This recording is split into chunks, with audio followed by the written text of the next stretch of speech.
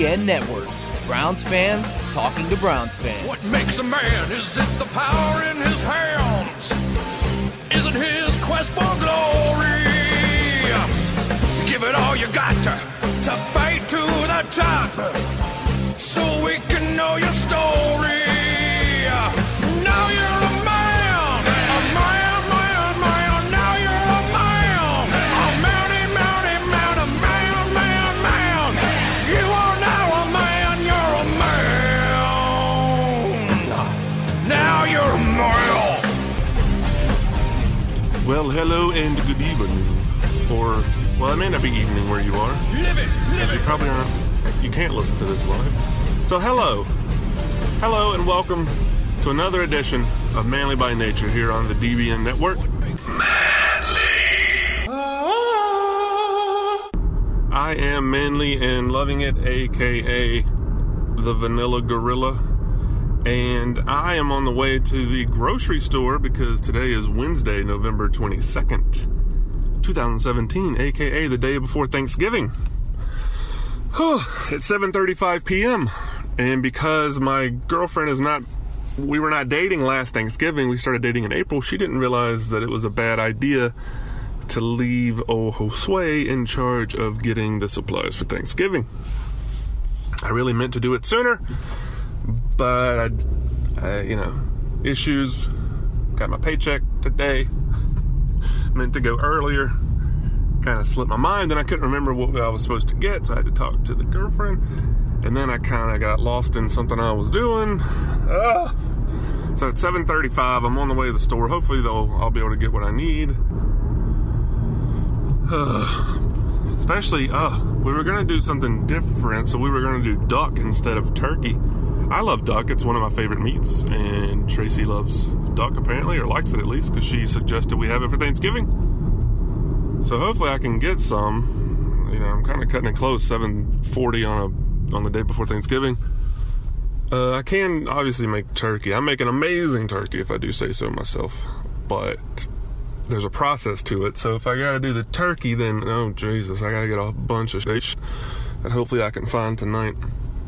It involves, making a brine and putting it in a thing overnight to brine and flipping it over in the middle of the night. It's a pain in the say, but it's worth it because it's so juicy. Everybody always says, turkey is so dry. Not my turkey, all right? Try my turkey. I'm not saying it's the tastiest turkey you'll ever have, because, turkey in general is relatively bland, but damn, it's the juiciest, all right? I don't guarantee it, but it's juicy. Every time somebody has my turkey, they say, oh my God, that's the juiciest turkey I've ever had. No lie. All right, I'm on the way, like I said, to the grocery store, so I'm gonna try to get a show in, because I wanted to talk about a couple things, but it's a hectic week, the week before Thanksgiving, or excuse me, the week of Thanksgiving, the day before Thanksgiving. Why do I wait to the last minute? I honestly forgot that Thanksgiving was coming up so quickly, We were talking the other day about what we were going to do for Thanksgiving, like what things we were going to make. And then all of a sudden, I'm like, it's tomorrow. And I went to the store last night. It was like this time again. I prefer going to, that's why I got to start doing stuff earlier in the day. I actually enjoy going to the grocery store at 11 in the morning, or 10:30 in the morning. There's not many people there, just old people. But, I've slacked off, so it's the evening, and last night I went to the grocery store, not for Thanksgiving stuff, I went for cereal and some dog food, and there was so many people in there, and I'm like, God, why is it so crowded in here at 7:30 on a Tuesday? And then I was like, oh, Thanksgiving's in 2 days.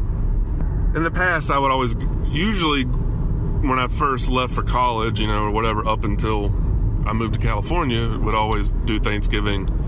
I would always go to Mobile, which is where my family lives and where I'm from and all that. And then when I moved to California, it was a little hard to go, home for just Thanksgiving. Had Thanksgiving out in California, and then when I moved to Florida, I started doing it here because it was nice not having to pack up everything, and I guess not pack up everything, but I have pets, and I always take crap. If you have to go several hours of driving and you tend to overpack a little bit because when you're like, all right, well, it's going to be like 4 or 5 days. I don't know exactly how much crap I need. But out in California, I realized how nice it was not having to go to people for Thanksgiving. So I started having it at my place. Now, the first 2 years the first 2 Thanksgivings, because I moved to Florida in late September 2015. So I've been here just over 2 years now, which is crazy. Feels like I just moved here like a year ago, if that. First 2 Thanksgivings had it at my house, which I had a big kitchen, so it was no big deal. But now I live in a rather small apartment, and so I'm not really looking forward to spending. I mean, I like cooking, I really do, but yeah, it gets hot in the small kitchen. You got the oven going all day because you're trying to do 5 different things. It's going to be a pain. Oh, I'm almost to the grocery store already. Man, I've been talking too long about this then. All right, I got to run into here, see if they got duck. This is the place that I would assume if they're going to have duck, they're going to have it here. So yeah, I do want to thank Tracy Guiteau, which is at Guiteau Art on Twitter. I mean, not on Twitter. Well, yeah, on Twitter and Instagram, but mostly, her, if you want to see her stuff, it's on Instagram. She was kind enough to join me. She, I knew she didn't know much about sports. She doesn't really like sports. I didn't know that she completely knew nothing about sports. I didn't know that she didn't know what the Super Bowl was, I was surprised, but she grew up in here. I mean, if you've ever wondered why people always say Miami has the worst sports city, I mean, there you go. Like, there's a lot of different, cultures here. Tracy is Haitian. She comes from a Haitian family, and they don't, I guess it's not particularly football and baseball and basketball is not particularly huge in the Haitian community. I don't know. I'm gonna try to get her to. I'm trying to, if you don't like sports, you don't like sports, right? It's just weird to me, growing up in Alabama. Even if you don't really like sports, you have to know a little bit about football because it's so omnipresent. You know what I mean? It's such a huge part of the culture that even my mom doesn't really know much about football, but I mean she watches football. You know what I mean? It's it's always a little. I'm not saying anything negative about my mother, of course, but sometimes when I watched the Super Bowl a couple years ago with my mom and some other ladies, and watching football with. This is gonna sound sexist. It's not sexist. It's not because they're women. It's because they didn't grow up following football or whatever. I was watching football with these several ladies, and it can be a little frustrating watching football especially the Super Bowl, with all people that don't follow football. They're just, what is that? What is that for? Why? No, that's stupid. No, he shouldn't do that. Oh, they can't do that. Yeah, they can. He shouldn't do that. Yeah, he's supposed to do that. Well, that's just dirty. No, it's not. But then sometimes it is dirty. But anyway. 7:45. I'm here at the grocery store. I'm gonna have to pause this for a minute. I gotta run in here before the store closes. Woo! Alright. I have the meat. They did not have straight duck, but what they did have was turducken. So that's what I got. Got some turducken. Now I'm on the way to the other grocery store because I'm not an idiot. This grocery store is the specialty place. That's expensive, man. I go there to get meat if I need something different or some kind of special spices or something, but I'm not buying all my groceries there. Hell no. So I'm heading over to Publix. What was I talking about earlier? I think I was talking about teaching Tracy about sports. It's going to be like I said, I don't, if you don't particularly enjoy sports, that's fine. So I don't want to force her to sit there and watch sports all day. But since you want to share the things that you enjoy with the people that you care about. So I would like to, I would like to teach her a little bit about football. And since she said she kind of enjoyed basketball, maybe basketball. And, we've already been to one hockey game. We're going to another one next Friday. So yeah, hopefully I can get her to the point where she can at least watch football with me and not be like, what is this horrible, brutal sport where it's so violent? Hey, come on, man. And then maybe we can watch a little basketball every once in a while. Oh, I'm gonna have to sit in the parking lot for a minute before I go in. So I'm such a broken down old man. I don't know what I'm very tall. I'm 6'6".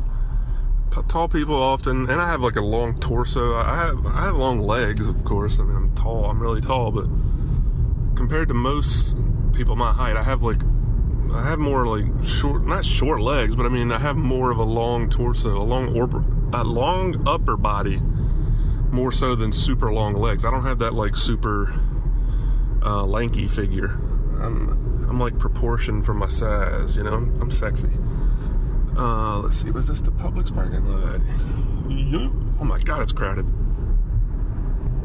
So anyway, I've had back problems for a long time, on and off, but lately, oh my God, for the last year or so, it's been really bad. And then for the last, 2 weeks, my lower back hurts so bad, I can't really walk around more than a few minutes before it's makes me want to just sit down in the middle of wherever I am. I just want to lay down in the middle of the aisle at the grocery store and just be like, my back hurts.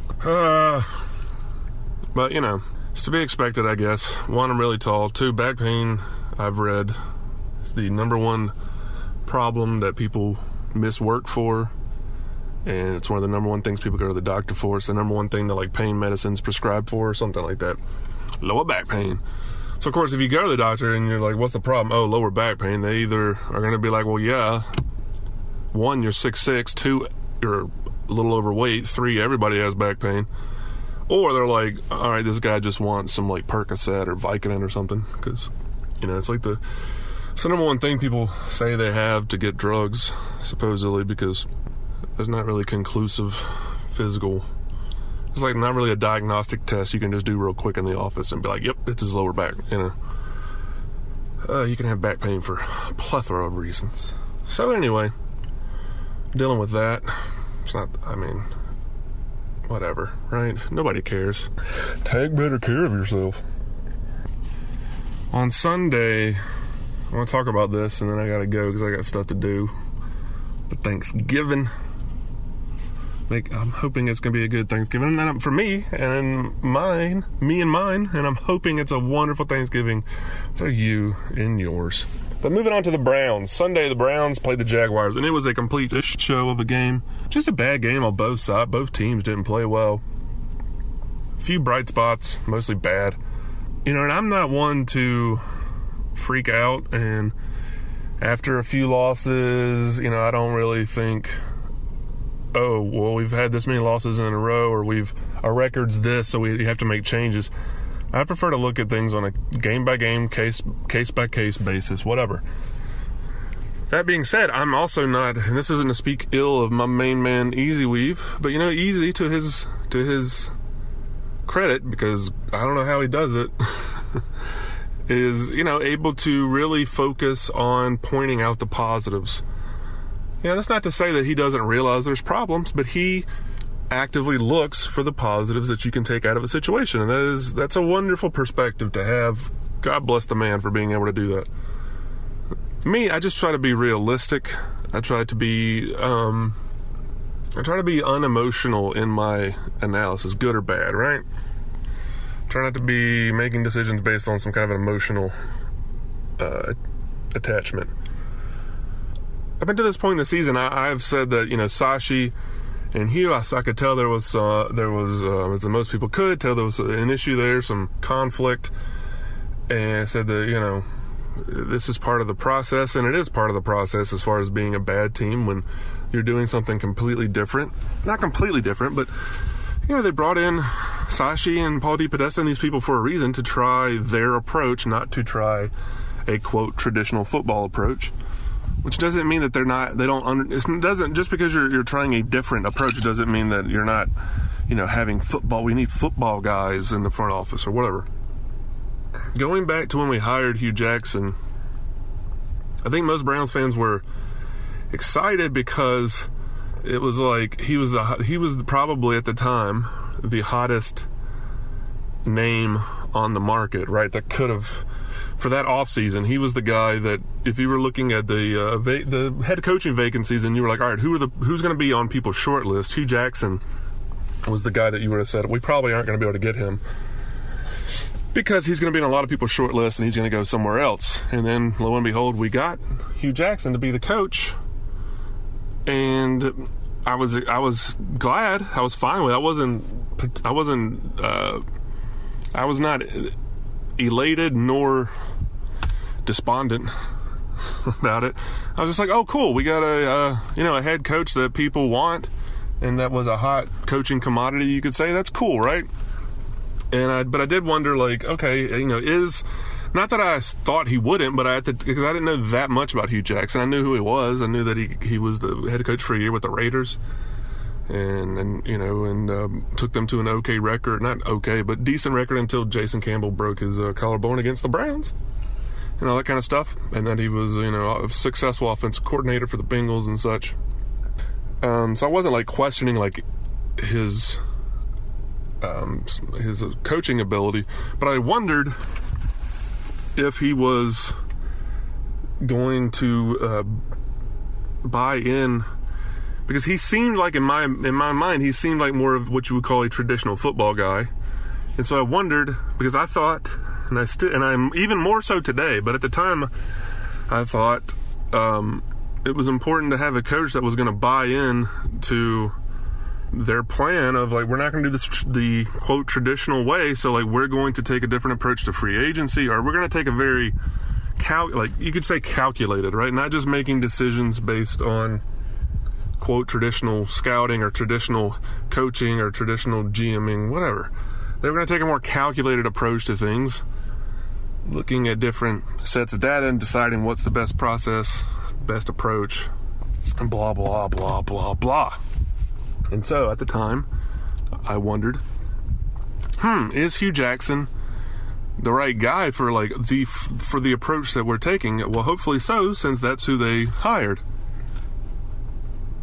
And then when people talked about him as like a great players coach, and I was like, okay, well maybe he's going to be a guy that he wants, success, and he's going to work with the players and be more focused on getting the players where they need to be, and leave the personnel more up to the front office. Or maybe this is going to work. Maybe, Hugh's going to be more focused on like, hey, you give me who you're going to give me, and I will coach those players as best I can to get a winning product. However, I did know that he had some issues in Oakland. I was aware of that situation.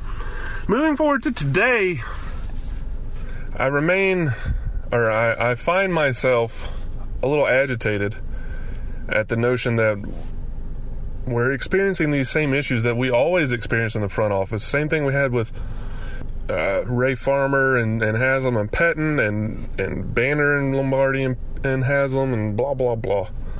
Same issues. Remember when they were here when Bambardi was here and they called it like a toxic situation in the front office, and then we had Ray Farmer and Pettin, which they seemed to get along okay for a little while, and then it seemed like, they're not getting along so well, and it was, supposedly there were some issues between the coaching staff and the front office. And then you're like, all right, well, we're bringing in we're promoting Sashi, and we're bringing in Paul DePodesta. Surely whoever we're going to hire to be the head coach is coming in with the understanding that things are going to be a little different than what he would, or that that the coach would be coming in understanding that when you're coming in under Paul DePodesta and Sashi and this guy that's coming over from baseball to football to try and manage our processes and make sure we're doing things intelligently and blah, blah, blah, blah, blah, that Hugh would not want to would not want to influence the owner as far as what decisions were going to be made and try to, gain more power over the organization as a whole. However, I believe that is precisely what is happening, is that and it's not just me, many people are I've seen many reports of this, and it completely makes sense to me watching it. Hugh Jackson, my first podcast of the year, my first podcast in a year, I said that I thought Hugh Jackson was like the pastor of the Browns. And I think that's a good description still. I think it's a very apt description. I think Hugh Jackson thinks of himself as, this players coach and this guy that's... I don't think Hugh wants to lose, but I think he only wants to win his way. And if he's going to do things his way, and if we lose, so be it. But he's trying to win, but he's only trying to win the way that he wants to win, and he's hoping that not hoping that we're losing, but when we lose, that he's hoping that he is showing Haslam that he needs more power and influence over the players that we bring in, the player selections. That is what I think is happening. I think he is going to run his offensive scheme. He's going to call the plays no matter what. He's going to run his scheme, no matter if it's getting Kaiser killed, no matter if we need to be taking 9-step drops and leaving Spencer Drango, by himself to, in the 2-minute drill to take on the other team's best rushers while trying to let a rookie, do these deep drops and read the field and make throws. To me, I believe I've said this before on one of my shows last year. I don't know. To me, what a coach is supposed to do to be successful is take what he does and then take what the players do and find the best melding of the two for success. And what I think Hugh Jackson is doing is he's making his players try to do what he wants to do, and if we lose, then he can say, well, I tried to do it, but we lost because I don't have the right players. I mean, anytime you come out and say, which he said like twice in the last 3 or 4 weeks, that we have to do everything, my guy, I'm doing the best I can, the guys are doing the best they can, but right now we have to do 100%. We have to do everything right to win games. I think he has put himself in this position where he's making himself into a martyr a little bit, I'm a player's coach. I've got the guys, they're fighting for me every week. We're doing the best we can. We're not giving up no matter what, and we still can't win because I don't have the quarterback I need. I don't have, even though, well, you're the one that wanted RG3, right? You can't say that he didn't get the he could say now that he doesn't maybe have a quarterback that he feels he can win with, but he can't say that he hasn't been able to bring in the quarterback that he wanted. He's the reason that we brought in RG3. If not for bringing in RG3, who knows if we would have drafted differently last year, drafted differently this year. Who knows, right?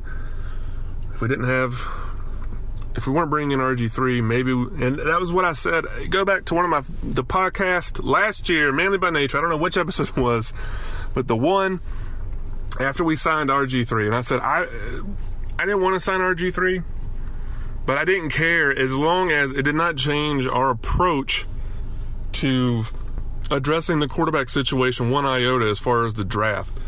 If they wanted to draft, which granted, obviously they didn't have a chance to draft Goff, but if they wanted Goff or Wentz or Paxton Lynch, whoever it was, and they brought in RG3, as long as they didn't say, okay, now that we have RG3, well, it makes more sense for us to trade back, blah, blah, blah. Like, no. But if they wanted to bring in RG3, whatever, as long as it doesn't change how they're going to draft. It's impossible to know if that did change because they brought him in and more or less made him the starter, and he didn't play very well. He got hurt, and now, as soon as they said, they put out that quote that, supposedly Hugh Jackson said, the ground shook beneath his feet or whatever, I was just like, oh no. I don't know. That's not to say that I put not drafting Carson Wentz on Hugh or whatever.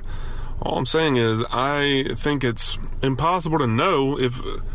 I don't think it was the right decision to sign RG3. I didn't think it was at the time. I was just like, all right, if it doesn't change our draft plans or whatever, then whatever, who cares?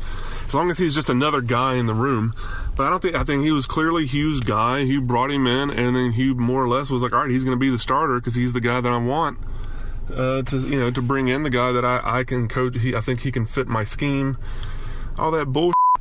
And and I think that what's frustrating is now, here we are a year and a half later, and we've had these we've obviously struggled mightily, but it seems like in some situations, like with the McCarron thing, Hugh has been able to get into the ear of the Haslams and be like, I need, you see what's happening. We're losing every game. I'm trying my best. The players they're not giving up.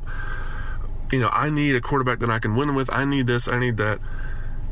Unless with the players that Sashy's given me, unless we do everything right, we're going to lose, which I think is complete horseshit, because we've played so many games just this season that we logically could have won with some better either time management, a few better plays here and there, a few less mistakes, a better play calling, etc. I mean, the play calling, I was so angry after that game about the play calling. And I was so angry knowing that people were going to say, oh, Kaiser, 2 fumbles in the last.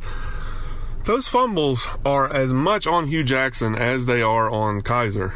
All right? You can say, oh, well, he held on to the ball a half second too long. He's got to know to get rid of it. He's a rookie. You know what is the better thing to do instead of telling the rookie, hey, you've got Spencer Drango and Sean Coleman, 2 guys that are in their second year, their first year of starting on both sides of the line. You've got those guys protecting you. We're going to have you do these deep drops.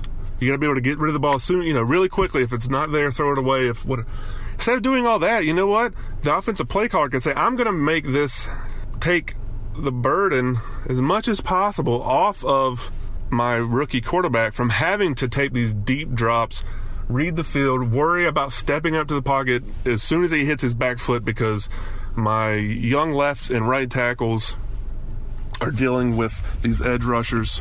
If you don't see how that is bad play calling and just stubbornness from the person calling the offensive plays, and you just want to blame it on Kaiser, I just think you have it in your head that Kaiser is the problem. That is any decent play caller, any decent coach, in that situation where you have a chance to win at the end of the game, you've got to move down the field. The first time we had timeouts, the second time we didn't. But you're going to help your rookie quarterback. You're going to do things that are going to give him a chance. You're going to give him some extra. You're going to give your left tackle, has only been starting for 3 or 4 games. You're going to give him some help. You're going to give your rookie quarterback some help. That's just, coaching isn't just calling plays. Coaching is putting your guys in positions to be successful. Hugh Jackson did not put Kaiser and Drango in the team in positions to be successful. He called his plays. He wanted to call his offense.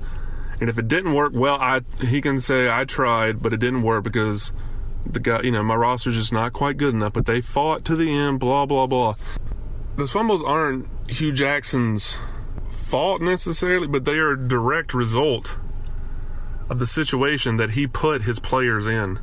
So if you want to say that's his fault, or if you want to say it's not his fault, fine, but that is the reality of the situation. He put his players in a position that they were less likely to be successful. And that frustrates me. It frustrates me that I feel like Hugh Jackson is doing the things that you would have said, considering the approach that we're trying to take. The one thing we don't need is a head coach that is going to do the things that it seems like Hugh Jackson is doing at the moment. Trying to, influence.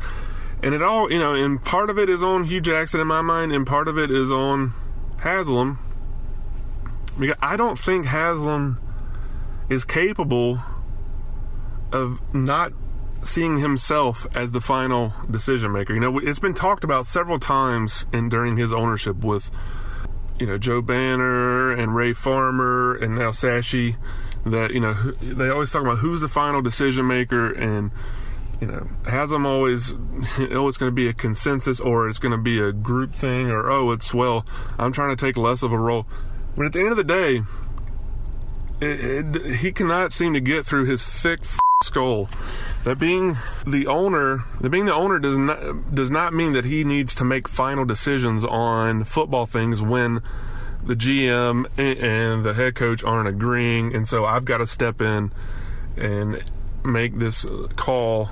I mean, I just think, I know a lot of people don't like Jimmy Haslam, and a lot of people think until he's no longer the owner, we're going to have these problems. And I don't know.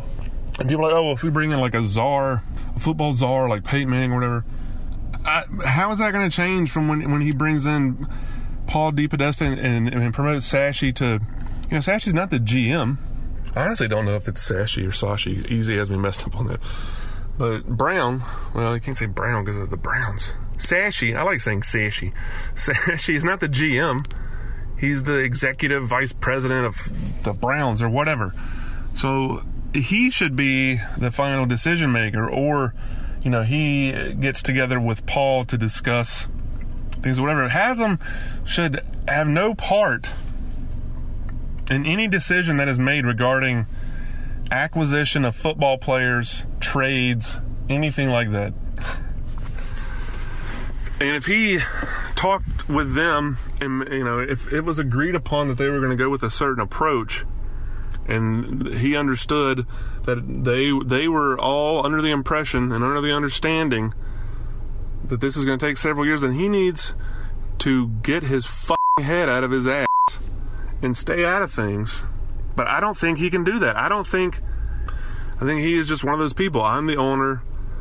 I think when we go through the transitions, when he fires people, and then he gets criticized for having an itchy trigger finger and all this, I think okay, well, I'm going to bring in these people now, and I'm going to take a step back. I've gone through this now once. I've gone through this twice. I've got a better understanding of what my role should be. I need to put the right people in place, let them do their thing. But I think he can't help himself from being a person that people in the organization go to and say, hey, well, what I really need is this. I mean, I don't know. I've never worked for an NFL team. I don't know what every single situation is like across the 32 teams. What is it exactly is a normal situation as far as the head coach and the GM and the owner, and how much the owner is involved in things. But basically, it seems to me that the owner should basically be like the Queen of England. Every once in a while, she shows up. She tells people they're doing a good job. People are like, oh, wow, holy crap, it's the Queen. But she's not telling people what to do on a day-to-day. She's not making decisions about what they should do with how they should approach their health system or whatever. She leaves. That's the job of the freaking people that know about health. Haslam is the owner. He needs to say, this guy's in charge of football stuff. He's completely in charge of football stuff. I'm only going to get involved when I have to say you're fired, not when I have to say here's what we need to do involving this specific situation. And I think he lets people get too close to him. He lets people get in his ear too much, and he allows that to influence things. And he, at the end of the day, thinks, well, I'm the owner. I have, I've said this person is going to be in charge of this person going to be in charge of that. But at the end of the day, I'm the owner. I have the final say. And if these guys can't agree on it, then I have to step in and make this decision. And that is the last thing he needs to do. He doesn't need to make any decisions. The only decision he needs to make, like I said, is if the GM or the front office needs to be fired. And if you notice, most successful franchises, they fire head coaches and all that way, way more than they fire front offices. However, we always seem to think as Browns fans, maybe that's why we always suck, we seem to think things are going bad. Well, I mean, I like Hugh Jackson, or I like this guy. Let's fire the front office. I mean, the GM missed on a quarterback. Let's bring in a new GM to pick players. oh, we won't get another coach as good as Hugh. Shut up! That's all I got. I could keep ranting about how much I'm irritated about Haslam and Hugh Jackson. All I'm going to say right now is I hope at the end of the season that Sashi takes a look at things and Paul DePodesta take a look at them, and they decide if Hugh Jackson is not going to buy in to what they're trying to do, they have to get rid of him. And I think Haslam, the very last thing he needs to do is step in at this point after a year, 2 years, and fire the front office and keep the head coach. That would be the dumbest thing he could possibly do, for reasons I've already explained. But that would be so typical and so stupid that I'm sure it would be more popular with Browns fans than keeping Sashi. Because in my experience, the majority of people, it's not that they're stupid, it's that they will continue to want stupid decisions to be. All right, so maybe they are stupid. If people think a certain way of doing things is the right way to do it, it doesn't matter how many times in a row it doesn't work and proves to be the wrong way to do things. They will continue to want to do it that way because that's the way it should be done. Whether it's football, politics, whatever. That people, because people don't want to, they can't seem to wrap their head around that it's okay to be wrong about stuff sometimes. And that doesn't mean any less of them, it doesn't make them any dumber to be wrong. What makes you dumb is not being able to accept things. What makes you dumb is not being able to accept when you're wrong, when things are going the wrong direction, when something isn't working, and doing the same thing over and over isn't going to fix the problem. Anyway, I gotta go into the grocery store, finish getting groceries. Please follow us on the DBN Network. Again, follow us on Twitter at DBN Network, Facebook, the DBN Network. I appreciate, I hope you have a wonderful Thanksgiving. I really, really do. Hopefully I won't be as aggravated. I'm not even, I've having such a good day. I'm not in a bad mood, but then talking about you and just you see things said on Twitter and Facebook and DBN and all these, and it just, it doesn't bother me in the moment. Then once I start talking about it, I get more and more agitated. But have a good, regardless of what you think about Hugh or the Haslams or the Kaiser or Cody Kessler or RG3 or whatever, I hope you have a wonderful Thanksgiving, because at the end of the day, it's just football, as my girlfriend Tracy would say. It's just people throwing a ball down the field. Oh, and this Saturday, the Iron Bowl, so I hope you're watching that. Alabama versus Auburn. It's going to be a good one, I hope. And if you ever question how stupid, oh God, I hate being, I don't hate being from Alabama, but sometimes it's just a good example of what talking about it's just football.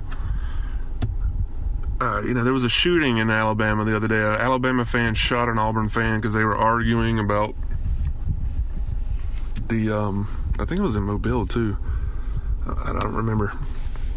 But an Alabama fan shot an Auburn fan because they were arguing about which team was better. And this is not the first time stuff like this has happened. A few years ago, after the kick six, you should probably remember. 4 years ago now, which is crazy.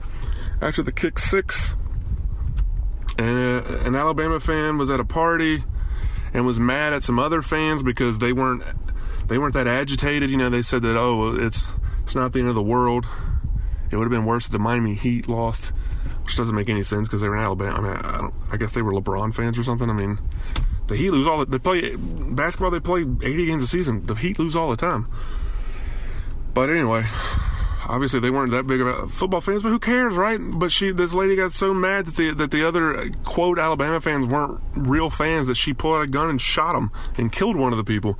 And there's been other instances of Alabama and Auburn fans getting into fights and stabbing people. I'm not one to point fingers, but it is usually the Alabama fans. I'll just say that. But it's just a game, people. I get excited about it. I get very my emotions run high in the sense of being elated and being very sad, melancholy and sad when we lose, but I don't, threaten people or stab folks about football. It's just sports. It's a big part of our culture, but, it's nothing to get so riled up over. And in spirit with that, I'm going to stop being so riled up. Try to stop being so agitated sounding on my podcast. It makes sense, right? We're 1-24, 125, whatever it is. And there's things about the situation that have, people's responses. A lot of times it's the way people respond to things that agitate me more than the actual situation. Although I've been really agitated the last week with, like I said, Hugh, and just thinking about the Haslams and how, even if they make the right decision tomorrow, you feel like 6 months from now they're going, he's like Jimmy and maybe Dee, I don't know, but I'm assuming she's been involved too, right? That sooner or later they're going to stick their nose into stuff, they just can't seem to help it. And that's agitating. But the most important thing is that it's the holiday season. I love the holidays. I get to have Thanksgiving with my lovely girlfriend tomorrow. My first time having Thanksgiving with her. That'll be great. We're staying here in town, having a little Thanksgiving, just the two of us, and my dog and my cat. And I hope, regardless of who your college football team is, hopefully, not hopefully, I don't care who you root for, but if you're listening to this, I'm assuming you're a Browns fan. So regardless of your opinion on the Browns, if we should keep Hugh or fire Hugh, keep Sashy, whatever you think about the quarterbacks, whatever your political, religious affiliation is, nationality, gender, sex, race, ethnicity, whatever. I hope you have a wonderful Thanksgiving, and I'll talk to you soon. Bye-bye. Now you're a male. Oh my, oh my, oh my, oh. Now you're a my, my, oh. My, my, oh my, my, oh my, oh. Now you're a male. M-A-N, man, man, man. Now you're a moron.